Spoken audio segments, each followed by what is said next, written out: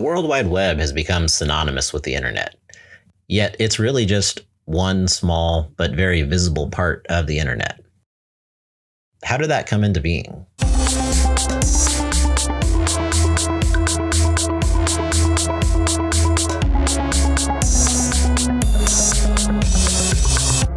The invention of the World Wide Web starts in Switzerland at the CERN Research Lab. You may be familiar with CERN if you follow news on the Large Hadron Collider and the search for the God particle. While Tim Berners-Lee worked at CERN, he wanted to facilitate sharing and updating information among researchers.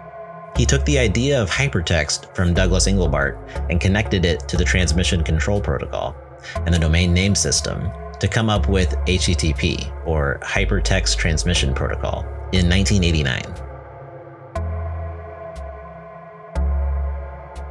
He built the first website and put it online August 6, 1991. The website is extremely basic by today's standards, but it revolutionized the internet. He made his idea available freely, with no patent or royalties due. This way they could be adopted by anyone. In 1994, Berners-Lee founded the W3C at MIT. The W3C is the World Wide Web Consortium. It's a group of experts that set standards for the web. When it comes to the internet today, this is pretty much how leadership structures look for all the underlying technology. For example, Steve Crocker was instrumental in creating the ARPA Network Working Group, which would lead to the Internet Engineering Task Force in 1986. The IETF has no formal membership. Its mission is to develop and promote voluntary Internet Protocol standards. Request for Comments is a type of publication from the technology community. It's a memorandum describing methods, behaviors, research, or innovations that are applicable to the working of the internet.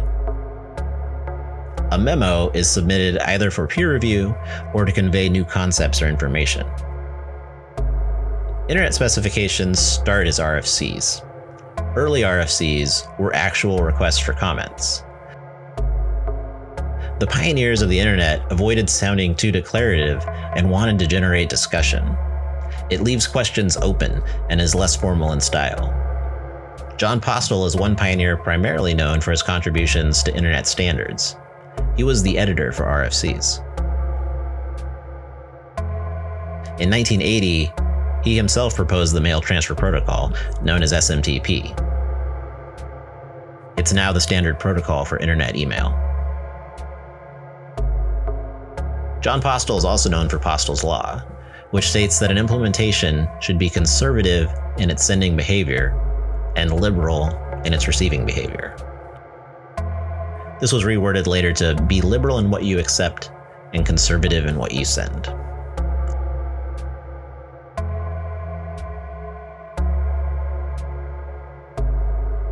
The first generation of the web is now referred to as Web 1.0.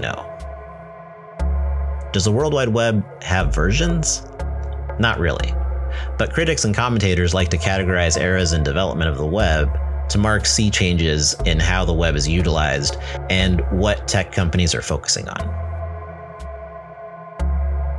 The focus for Web 1.0 was on building the web, making it accessible, and seeing how it could be commercialized. This is when Internet Service Providers, or ISPs, grew and matured. Protocols are developed, and there's a push for open standards. It's all new, too, so in order to build a better web, developers need tools. Thus, software for developers is also a key area of interest. A big development that happens during this time and continues today is the idea of a web service. A web service is a technology that's utilized for machine-to-machine communication. Today, much of web service development is devoted to accessing databases. A significant early web service is RSS, or Really Simple Syndication, developed by Dave Winer along with Dan Libby and Aaron Swartz in the late 1990s. RSS uses plain text and HTTP, the open protocol developed by Tim Berners-Lee, to syndicate content. The development of RSS allows blogging to become much more accessible.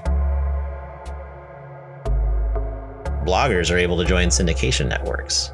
A blogger can create what's known as an RSS feed that links to each blog post, and that RSS feed can be read on another website, allowing news-oriented sites to have fresh content.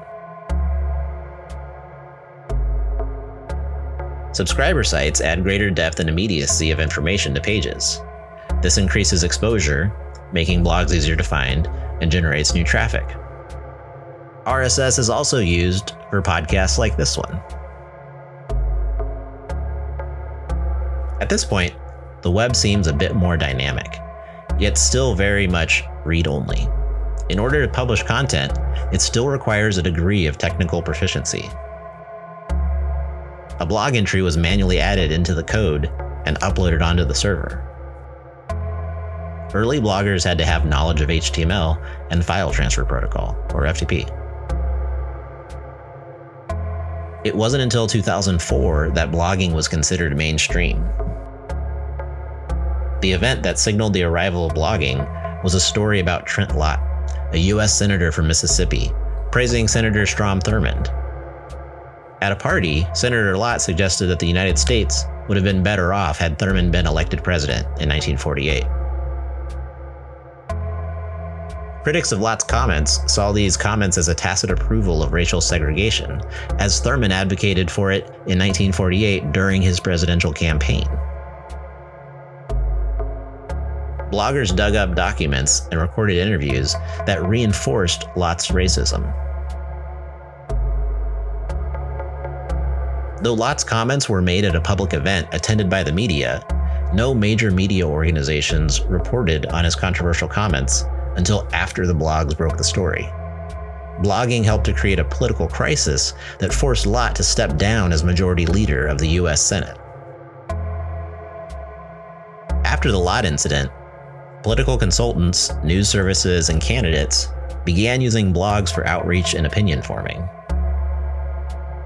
In 2005, Fortune magazine listed 8 bloggers whom business people couldn't ignore: Peter Rojas, Zinni Hardin, Ben Trott, Mina Trott, Jonathan Schwartz, Jason Goldman, Robert Scoble, and Jason Kalinakis. The term Web 2.0 was coined by Darcy DiNucci in 1999. It was then popularized by Tim O'Reilly and Dale Daughtry at the O'Reilly Media Web 2.0 conference in 2004. The label is meant to declare the next generation of internet-based services. The range of what was considered next generation is broad and vague, but in general, it focuses on social networking sites, wikis, communication tools, and folksonomies. Broadly speaking, Web 2.0 is when the web became dynamic. The primary use of a Web 2.0 website wasn't the retrieval of information, but the collaborative production of it.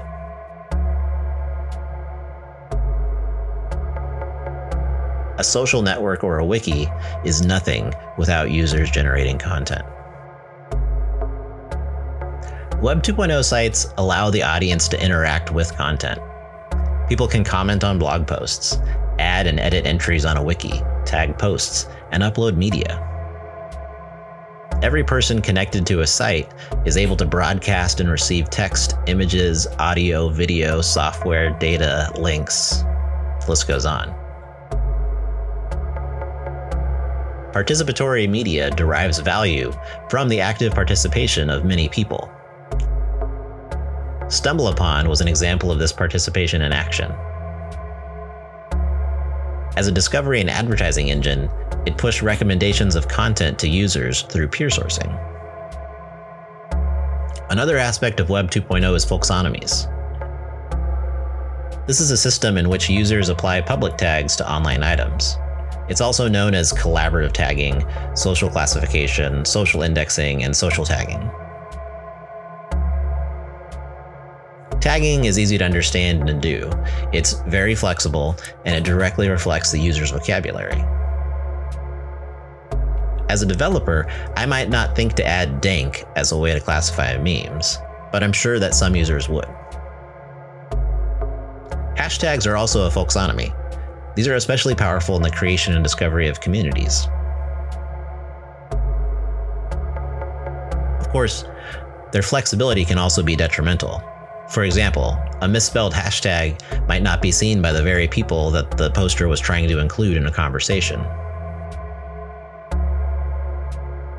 Information that is amplified enables broader, faster, and lower-cost coordination of activities. What was once one-to-many, like broadcast media, has transformed into conversations among people formerly known as the audience. Conversations are open-ended and assume equality. This is also when the mix of reduced barriers to entry for blogging and the attention of the mainstream media stirs up emotions of a new era for democracy and a lot of lawsuits. By 2008, a new blog was created every second.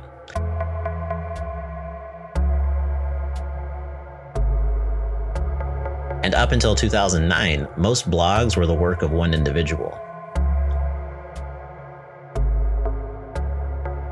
When it comes to what's legal and illegal, it's been mixed. Internet service providers in general have been granted immunity for liability for information that originates with third parties. So, if AT&T is my internet service provider, and I create a blog on Blogger.com where I post horrible lies about my partner, AT&T can't be sued for my actions. What about anonymity? What if I posted horrible lies about my partner, but did so anonymously? In Doe v. Cahill, the Delaware Supreme Court held that stringent standards had to be met to unmask anonymous bloggers. In general, attempts to stay anonymous haven't worked out that well. Even if the courts don't unmask an anonymous blogger, the bloggers usually get unmasked by someone else. And then there are social networks. If I post horrible lies about my partner on Facebook, can Facebook be held liable?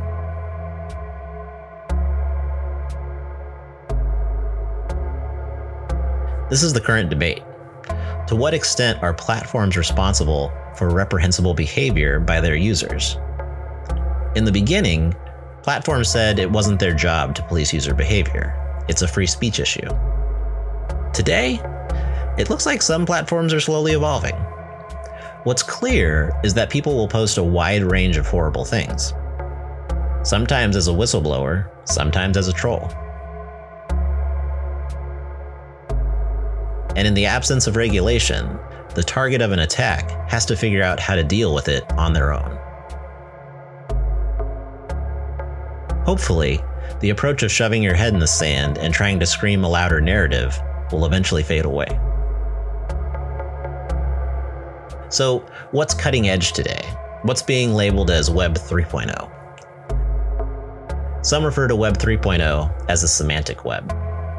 A semantic web allows data in web pages to be structured and tagged in a way that can be directly read by computers.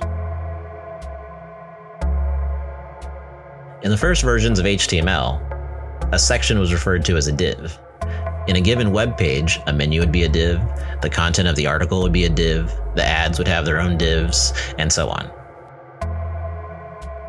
With HTML5, a variety of new elements have been added to give more clarity. You can still use the div element, but now you can also define sections, menus, headers, footers, articles, and more. Microformats have been developed to work in conjunction with the semantic web, standardizing formatting of various things.